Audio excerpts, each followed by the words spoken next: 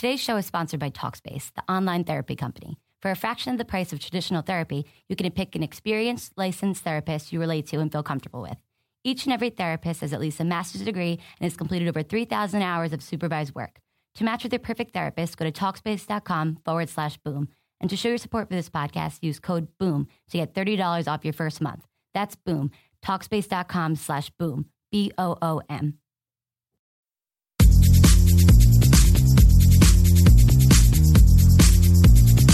Locked On Spurs is a daily podcast covering the San Antonio Spurs. Subscribe on iTunes, Stitcher, Google Play, Audio Boom, and many more.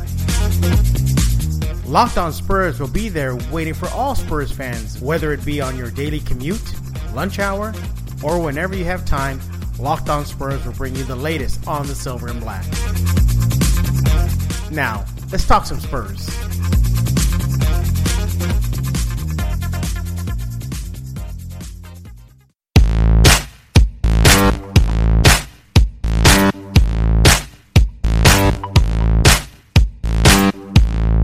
Hey, thanks for pressing play once again right here on Locked On Spurs, right here on the Locked On Podcast Network.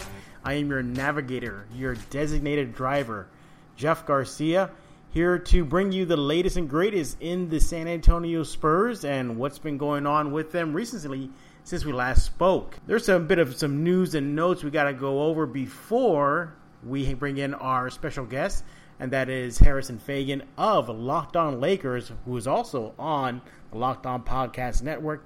He and I are going to discuss if the Lakers, if anything at all, can present any type of challenge to the San Antonio Spurs as the new season inches closer. And I know what you're already thinking.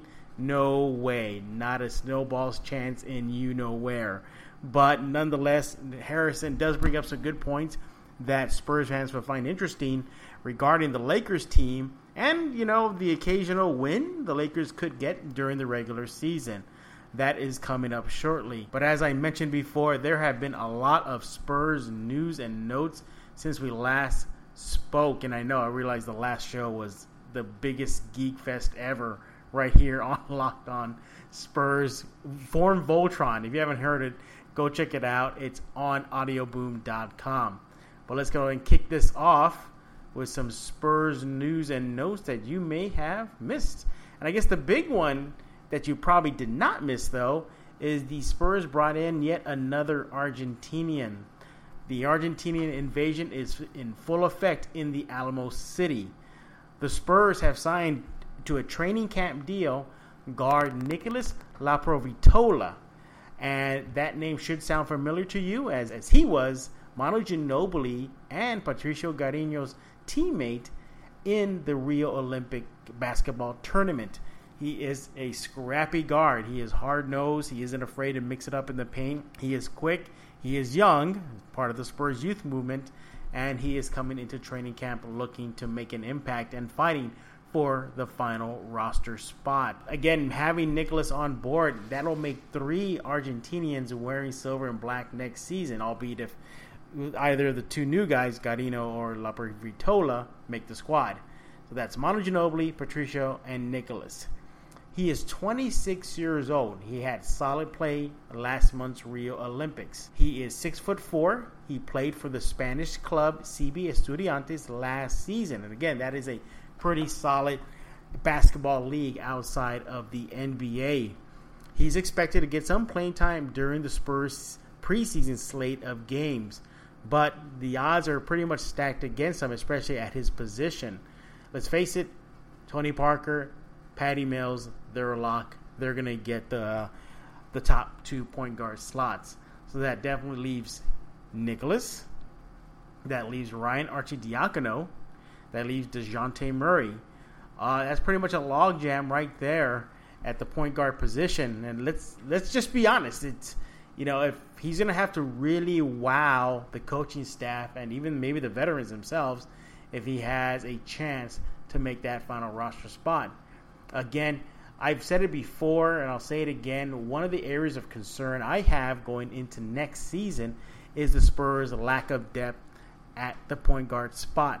Tony Parker, say what you will, but he is on the opposite end of his playing career. He's on the decline, and he hasn't been looking like the TP of old in recent memory.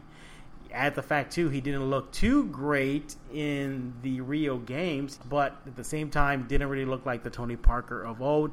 Patty Mills looked phenomenal playing for Team Australia. He more than likely is going to get a lot of minutes next season, but however, he is not a traditional point guard. He's not a pass first, score second. He is a scoring point guard. He has to have the ball. That's how he shines.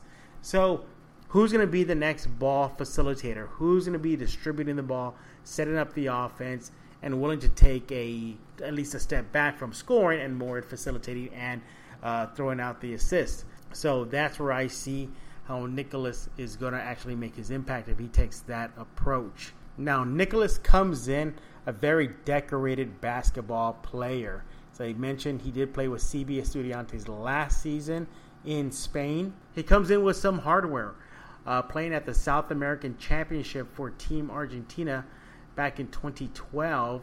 He won gold, and again playing for Venezuela in 2014 at the South American Championship.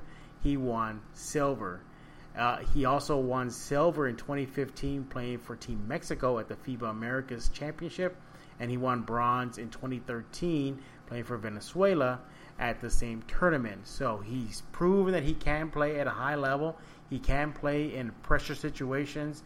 He can play in championship-like atmospheres, and that's exactly what Pop looks for, winners. This guy is a winner through and through. All right, other Spurs news and notes you may have missed. In other Spurs news, Pau Gasol recently spoke to Spanish media about coming to the Silver and Black, and he spoke about how he came close to joining the Spurs in 2014. But he also said that the time is right for him to join San Antonio. Speaking of the upcoming season, I want to quickly remind you that this episode of Locked On Spurs is sponsored by the SeatGeek app. Is what I need to talk to you about. It's on my phone, and it's by far the easiest way I found to shop for tickets. I mean, I could be anywhere, and just with a few taps of the app, I can find seats for any game this upcoming NBA season or even the NFL season that's right around the corner, and I'll get them. I'll find them. They're easy. It's right there.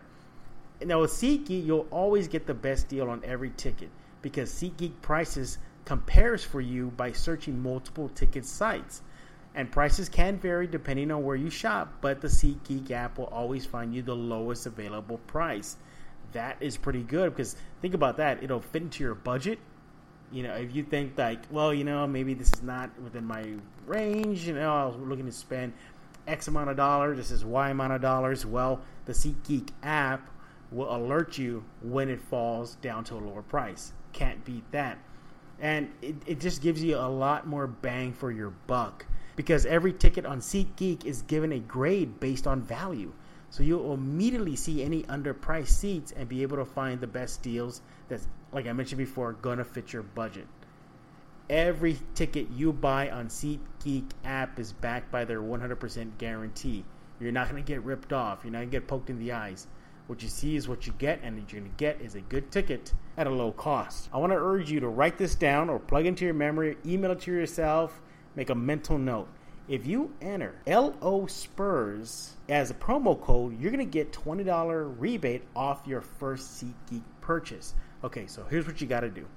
To get that $20 rebate on tickets, you got to download the SeatGeek app.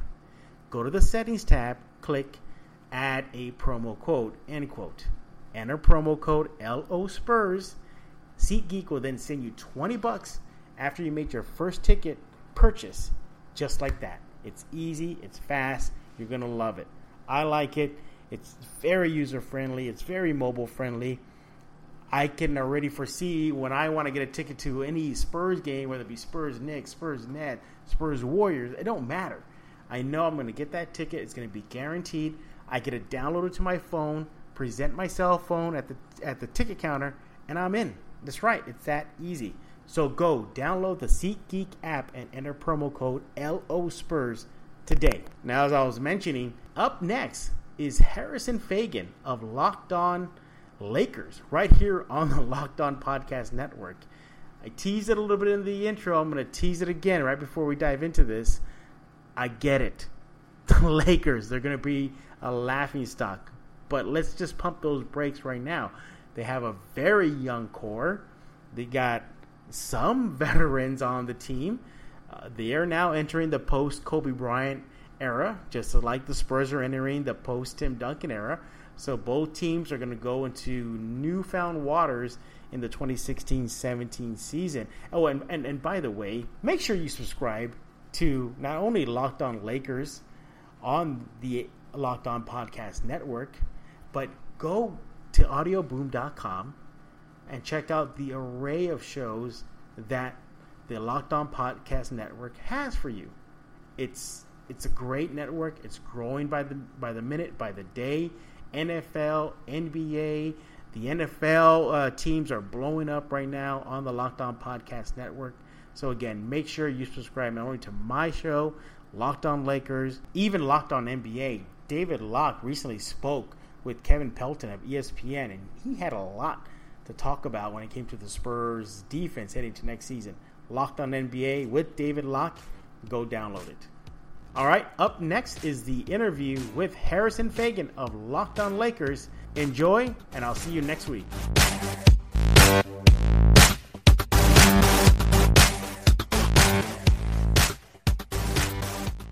Okay, we are back, and like I mentioned in the intro, we are still taking the tour of the Western Conference teams on the Locked On Podcast Network, revisited with the Locked On Rockets and Locked On Blazers. Up next, don't laugh, everybody, but hey, we have to be fair. We have to, we can't hold any prejudices. Locked On Lakers is up next on the Grand Tour of what teams out there in the West that could threaten the Spurs. I've been warned already. Our guest, Harrison Faigen of Locked On Lakers, is going to laugh pretty much the whole time. So, Harrison, do you want to just get that out of your system right now? When you sent me the message saying we're going through the threats to the Spurs in the West, I did laugh pretty hard. I don't know that I can just do it again on command, but yeah, the Lakers, I guess it's like I was telling you before, they haven't been eliminated yet. Everybody's 0-0 right now, so who knows? Maybe they could surprise some people. I guess, mathematically, they're a threat to the Spurs. I think that's how that works. Yeah, right now it's 0-0 right now, so technically, yes, the Lakers could present a threat. But yes, just like the Lakers, Harrison, the Spurs, they lost a big franchise player, Kobe Bryant for you guys, Tim Duncan for the Spurs. So both teams are pretty much stepping into a new path, a new era in their franchises without their franchise player anymore. How are the Lakers preparing for life now post Kobe Bryant?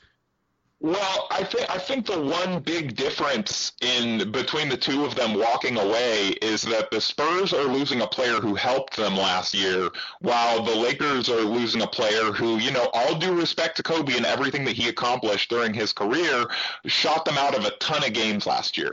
I'm looking at the stats right now, and his usage rate led the team by a mile. He took up 31.9% of the Lakers' possessions, and he just wasn't a good player anymore last year. He really, he had that 60-point explosion to end the year that everybody was justifiably excited about, but that was not the Kobe that we saw for most of the year. So I think the big difference between the two franchises is that the Lakers are moving on from Kobe, and yeah, they're losing a legend. They're losing someone who was huge for their organization and just kind of was, the whole thing revolved around him. But for the Lakers, that's almost a good thing now that he's gone, because it's going to allow some of their younger players to kind of spread their wings and use up some of those possessions to develop. Whereas I think, and I mean, you can correct me on this if I'm wrong, the Spurs have actually a pretty big void to fill. I believe Tim Duncan, other than Kawhi Leonard, was probably the team's best defender most games last year, right? Yeah, you're right. Duncan, and alongside as well, people don't give him enough credit, is Danny Green. His offensive did suffer last year, but defensively on the perimeter, he was pretty solid. Yeah, Danny Green was a guy who I thought the Lakers should have targeted a couple years ago when he was a free agent. I thought he would be a good kind of one of those mid-tier guys that they could have given some money to, but he was never on the market. Yeah, and he was not leaving San Antonio. He's just so connected to the community, to the city, and to the franchise that he gave a hometown discount to the Spurs. Yeah, he did. He gave a hometown discount on like the first day. It wasn't one of those it was immediate. I remember all of Lakers Twitter was pretty shocked with how quickly he agreed to that deal a couple years ago. Yeah, so he wasn't leaving, but again, we're for the Spurs fans right now. Obviously, you don't know Spurs fans like I do, and they like to live on the edge. They like to live at the cliff. If they lose one game, that's it. Title season's over. So I mean, that's how they are.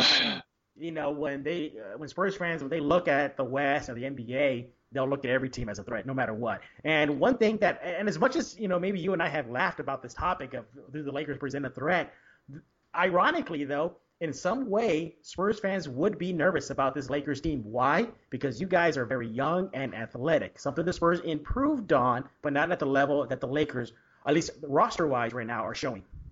Yeah, the Lakers, they have a lot of young guys, and they're going to lose a lot of games this year. But against the Spurs, I mean, I wouldn't by any means favor them against the Spurs in any way. But if they're going to get like a surprise kind of shock the world win that sends San Antonio into a panic, then that's going to be the way that they do it. They're going to get out and run, and that's something that Luke Walton has kind of talked all offseason about that he wants to do. He wants to get the team playing a little bit quicker and passing a little bit more. And so if the Lakers are going to have any chance in a game against the Spurs this year, it's going to be because of that. It's going to be because they're running them off the floor. Maybe the Spurs are on a back-to-back or something. They're tired. They aren't as locked in as they normally are. They didn't take the Lakers that seriously, and the Lakers' young legs just get out and run on them. That's really the main chance that they would have in a game against the Spurs. I think you're absolutely right. Yeah, the Lakers did shock the world last season by defeating the Warriors, so it's not out of the realm of possibility heading into next year versus San Antonio. But when I look at this roster, Harrison, I look at a very young team. Nick Young, Larry Nance Jr., Jordan Clarkson, D'Angelo Russell. I'm looking at the newest guy, Brandon Ingram, you just drafted second overall. So a very young core group. But the Lakers also did make an effort to bring in veteran players. On the offseason, you bring in Luol Deng, you bring in Timofey Mozgov, and you look at this team. It's very young heavy, but there are some veteran present on there. I want to flip it. We know what the Lakers are, young team, but what are the veterans going to do? I mean, do you like the group of veterans on this team to help mold the young guys? I don't know that I like the group of veterans on the team. I think that the Lakers signed some decent guys. I think I'm more interested kind of in to see what they can give the Lakers because both Deng and Timofey Mozgov, those are the guys they gave the big 4-year deals to this offseason. And, those guys are going to be on the wrong side of 30 by the time that those deals. Luol Deng's already, he's already in his 30s, but he's going to be kind of, especially with how much he got used up in Chicago, the years the fourth year and maybe even the third year of his deal are not going to look super hot, you wouldn't think. But I think that they brought in the right kind of guys that are going to kind of, we talked about the youth of the roster, but they brought in the right kind of guys that are going to help teach those guys how to be pros, as well as being able to contribute on the floor. Everybody around here kind of flipped out about the Mozgov deal. Oh, it's too much money. He's not even good. And that could end up being true because he was very not good for the Cavaliers last year. But 2 years ago, he was dealing with the injury that he kind of came back too early from. This past season, he was probably the second or third best player on the Cavs in the finals. And, if the Lakers can get this has kind of become a cliche that Anthony and I have talked about on the podcast on Locked On Lakers, but if the Lakers can get like 80% of that Timofey Mozgov from 2 years ago, then his deal won't look as bad. It's an overpay, but everyone got overpaid this summer. Yeah. And so I'm interested in the guys that they brought in. I think that they will help. I think that they're better certainly than what the Lakers had last year. In addition to the coaching change is why I think that they're going to be several games better. Again, I don't think that they're going to be in the hunt for a playoff spot or anything like that. They still very well might be the worst team in the West, but I think that they're going to win a couple more games and they're going to look a little bit better. I think that that's just testament to how good the West is that, they made additions and they're looking a little bit better, but they still might be the worst team in it. Yeah, again, we are talking to Harrison Faigen of Locked On Lakers right here on the Locked On Podcast Network, and he has given us his preview of the 2016-17 LA Lakers. And, I want to continue on again about this roster. Who is the go-to guy now? Who is it? Is it Russell? Is it Randall?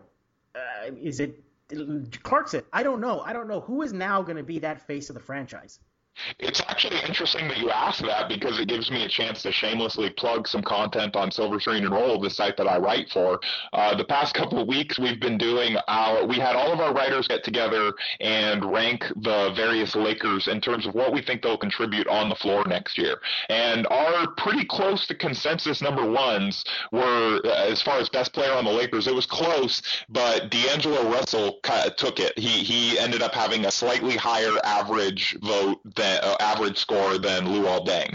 And so I think the ball is going to be in Russell's hands next year, for better or worse. He's going to make his mistakes, but I think he's going to show a lot more than he did last year. He already showed in Summer League that he's started to improve a little bit, and I think that in Luke Walton's kind of new, faster paced offense with the kind of Byron Scott leash taken off of him a little bit, I think that he's going to look a lot better this year. But then there's him, and then you also look at in the backcourt, Jordan Clarkson, I think, is going to be something of a go-to guy for them. And possibly at some point this year coming off the bench, they've talked about maybe experimenting with that, but at least initially he's going to start, and I would imagine some of their minutes will be staggered. So I think that those are the two guys that I look at as probably having the highest usage rates, being the kind of quote-unquote go-to guys when games get tough, because Dang is a lot of things, but I don't know that you're used to its best if that's what you're asking him to be at the end of games, which I think is what we're talking about. Could maybe the real MVP of this new Lakers team heading into next season actually be the new coach, Luke Walton, and what he's bringing in from his time with Golden State? Well, I think it's, again, Lakers fans are going to get mad at me for ragging on Kobe again. I have that reputation now, and, I have a ton of respect for him. But the real MVP, a little bit, because people don't like it. There are people that don't like that I don't effusively does it while he takes 25 shots a game as his arm is falling off. But what was that? What would your co-host say right now on Locked On Lakers? Oh, he'd be able to. He probably has a bigger reputation than I have. So we're definitely not we're not the podcast for Kobe stans. But I think what I was going to say is that the real, I think, might be not Kobe Bryant. And, just like other people taking his minutes and his shots, because the 2015-16 version of Kobe Bryant was just not really a helpful NBA player most nights. But I think the runner-up MVP is not Byron Scott. And Luke Walton coming in, I think most coaches, they had a pretty low bar to clear in terms of being better than Scott was.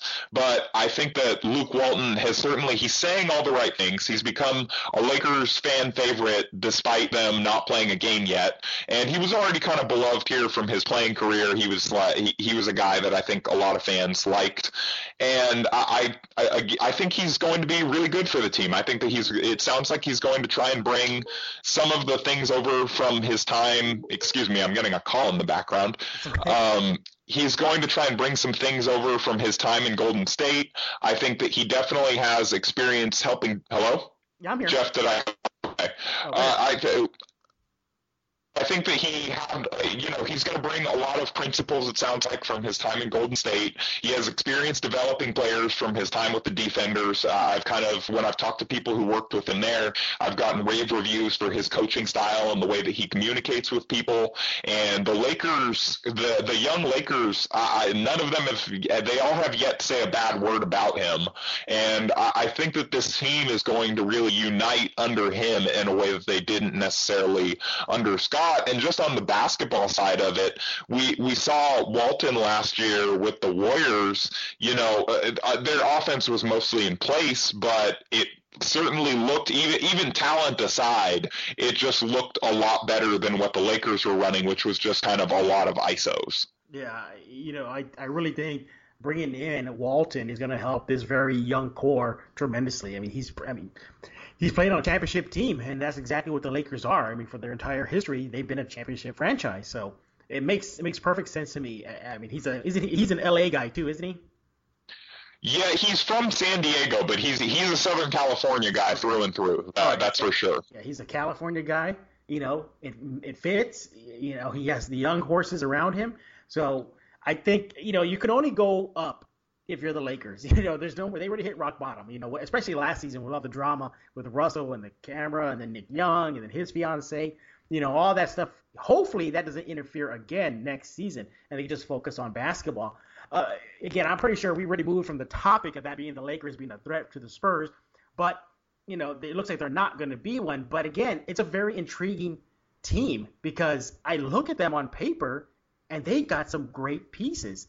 So my question is what now? Do they still need to make another move to get even better? Do you ride with the horses you got right now and hopefully they get better as a unit and get that chemistry down and that unit and just play together for seasons after seasons till they get it? Or do you actually see this team making a trade mid-season?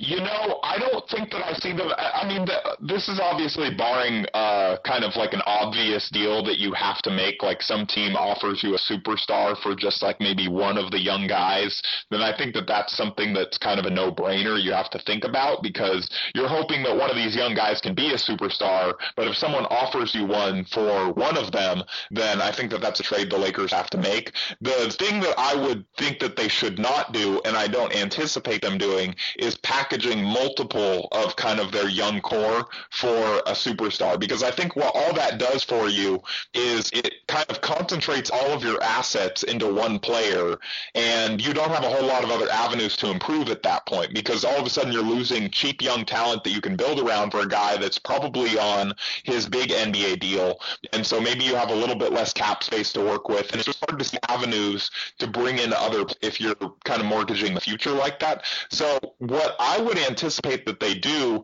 is that this year they ride it out with the young guys, they see how that goes, they let them develop, and then next season I think that they're going to try and make some free agency signings again, or they'll have a max slot available, and they'll see if these young guys showed enough this year that they entice someone to come and play with them. I think is probably their game plan going forward. Yeah, I mean, this team, as the old cliche goes, they have great upside for each the players. Let's just hope they mesh together for Laker fans.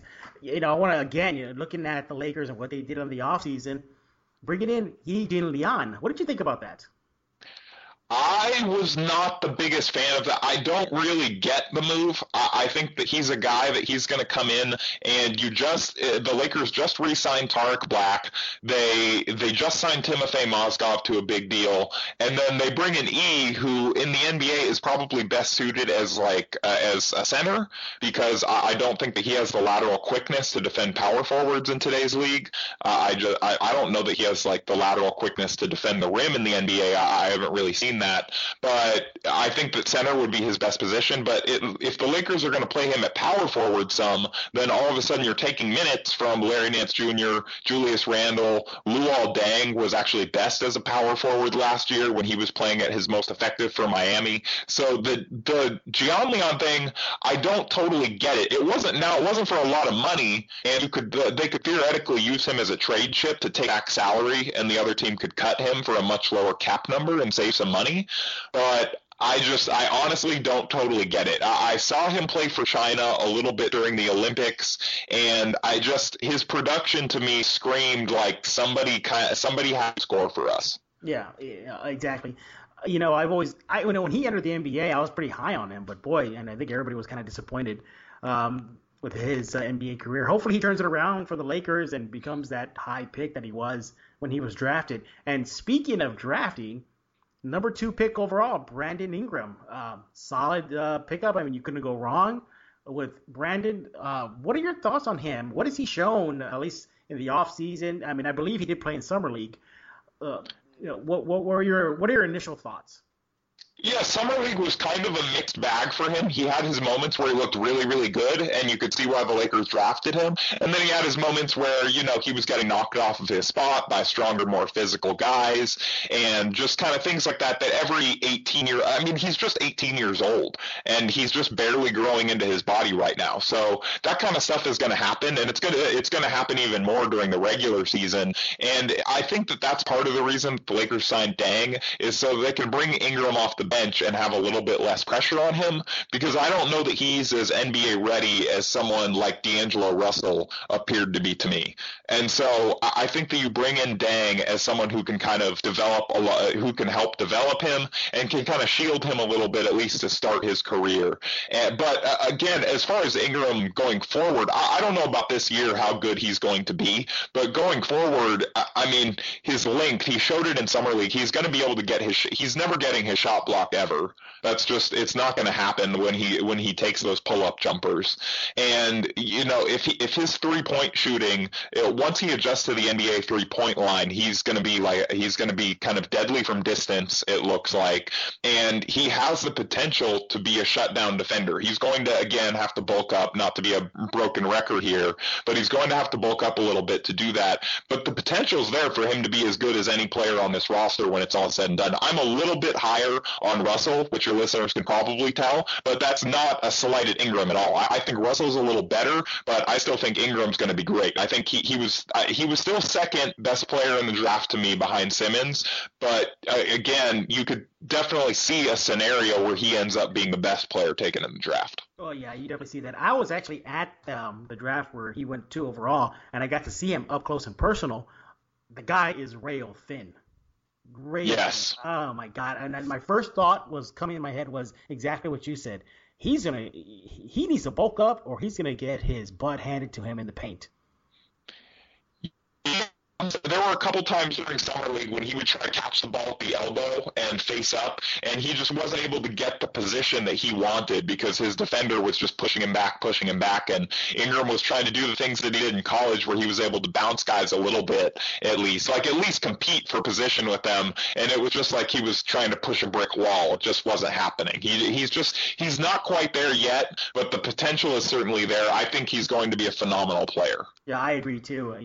But at least according to the NBA rookies themselves, they don't even see him or Simmons winning the Rookie of the Year. I don't know if you saw that. They actually picked Chris Dunn out of Minnesota to win the Roy. Chris Dunn must be a really nice guy because the rookies were voting for him for a lot of stuff when, I'm not as high on Dunn, obviously, as Simmons and Ingram. And then also, as far as the Rookie of the Year thing, he's not going to play enough minutes for it. Like that award, Simmons has to be the heavy favorite because he's just going to get every single possession that he can handle in Philadelphia. And whereas Ingram is probably going to start the year coming off the bench, Dunn is going to be playing behind Ricky Rubio. I don't understand. I think the rookies didn't look at the rest of the Timberwolves roster before they made that pick. Oh, yeah. Like you mentioned, he must have been a really, really nice guy to get that kind of favoritism in that draft. But again, circling back to the reason why you're here simply is the fact, are the Lakers any threat to the Spurs in the West? Emphatically no, but they are definitely got upside. They look like they can be a team to be reckoned with in the future. So there's got to be that silver lining going forward post Kobe Bryant.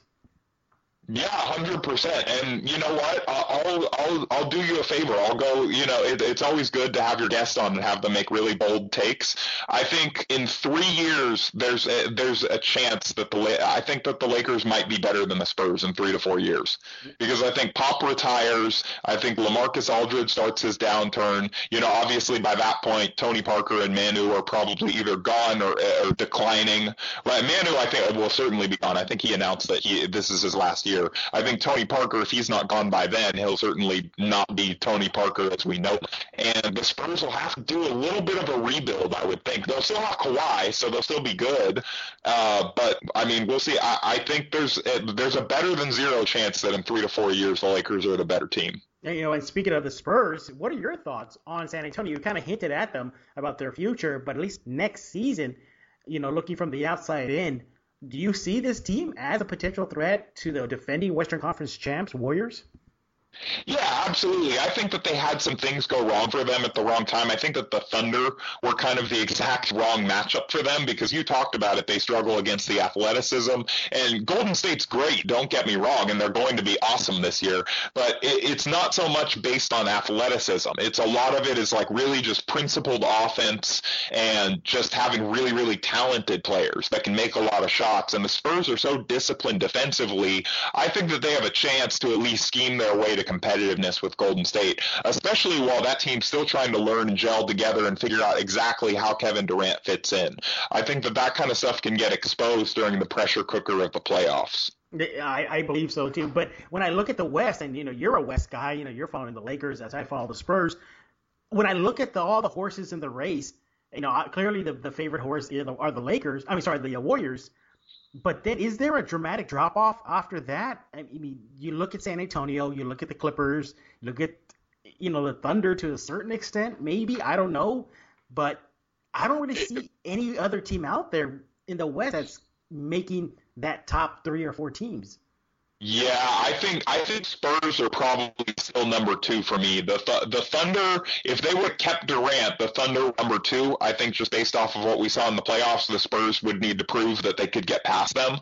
But without Durant, I mean, that team's like that. That's like they're probably an 7-8 seed. And are you with me when I look at the Thunder? The Clippers. I'm sorry. When you're looking at the Thunder team, are you in the camp like I am, where everybody's saying like they're still going to be okay? I don't think they're going to be okay anymore. I still think they're going to be okay, because I think that the big difference between now and like 2 years ago when Westbrook just had to go crazy from out is that Steven Adams is, as you watching the Spurs got a very good look at, is much younger than he was 2 years ago, and ingratiated Cantor well, and I think also Adams pick and roll is going to be a deadly weapon for them this year. Again, I don't think that the Thunder are by any means a threat to win the West or anything, but I think they're certainly going to make the playoffs. Yeah, I mean, picking up Oladipo was nice, but I just don't think that's enough now without Durant. I don't. I mean, like you mentioned, Westbrook's going to have to play out of his mind, for a good chunk of that team. And for the season, I think he can do it, but I just don't see the Thunder, being that much of a threat in the West anymore. I don't. Man, I don't see them as a real threat in the West. Not not a top 4 team, but like I said, I think they're definitely still a playoff team. I'm very much a believer in, and I'm very, very excited to see what he looks like unleashed and very, very angry. Yeah, that's definitely him. He plays angry, and he's going to be unleashed next season. So it's definitely going to be interesting to watch. It wouldn't be surprising to me if he's in that MVP conversation when that time comes next season. Yeah, I think based on narrative, he's definitely gonna get in there, almost on just narrative alone of he still this franchise is still effective despite losing Durant, all of that kind of stuff. That talk's gonna get going. Yeah, exactly. And again, we'll circle back again. The Lakers, a good young team. I'm actually interested to see what Ingram's gonna do this year. I really am. I want to see. I want to see if he's gonna be living up to that billing. Yeah, that's a bit. I don't know that he's not going to blow anyone away right out of the gate. I don't anticipate, but I think similar to how Russell was last year, I think in the second half of the season you're going to see a different Ingram, and I think you're going to see him look really. I think you're going to see him start to adjust and look pretty good. No, exactly, and of course, hopefully for the Lakers fans' sake, there's no more cell phone issues and fiancé issues and cheating issues among the roster. I think D'Angelo Russell deleted his Snapchat and threw his phone away, so I think we're probably good on that front. By the way, did you like that commercial with him tossing the cell phone out the window when the rookies were asking him any advice? Yeah. I mean, that was just great. That was what I was referencing, and that was the best commercial I've seen all year. That was phenomenal. That was good. When I first saw it, I was laughing. I mean, I love that. He goes, "Give me your phone," throws it out into the ocean. Perfect. By the way, wise advice that would make a lot of us a lot happier sometimes. I say that as a cell phone addict. Yeah. But by the way, did that ever get patched up between them, between Russell and Young? So Nick Young recently did an interview where he said that they were trying to work things out, and Russell has always said, the issue is like I'm good with him, but it's obviously Russell was much less kind of quote unquote wronged than Young was, and so he's always kind of said like he's kind of played it coy. He got asked about it earlier this week from some reporter, and you could tell he wasn't really happy with the question. He just said, I think he just said sure, and just moved on. And Young has said that he can't stay mad forever. They're trying to patch things up. But honestly, I don't think Nick Young's going to be on the roster this year. So I don't anticipate it being until he's on the roster on opening day. I'm working under the assumption he won't be. Yeah, well, hopefully they get patched up. And if Nick Young does leave, or gets packing, but, maybe that might be the silver lining right there, that cloud won't be hanging over the locker room anymore between the two guys, and it'll affect the young guys on the roster. Harrison, where can the listeners find you all over social media? So they can find me on Twitter at HMFagan, and then if they would like, I don't imagine that there's a huge overlap in San Antonio Spurs fans that want to listen to a Lakers podcast, but my co-host Anthony Irwin and I, we try to have fun with it, so I think it's a fun listen even for neutral NBA fans, and you can find that at Locked On Lakers on Twitter, and you can obviously go to our Audio Boom, our iTunes, our Stitcher, all those channels that, we have to do our mandatory plugs for, and you can find us there and listen to our podcast, and then you can find all of my writing on silverscreenroll.com. And actually, I had a piece for Vice that I did recently that I was pretty happy with the way that it turned out on Josh Majette and what it's like for kind of guys on the fringes of the NBA in summer league. And so that was those are my shameless plugs of the day.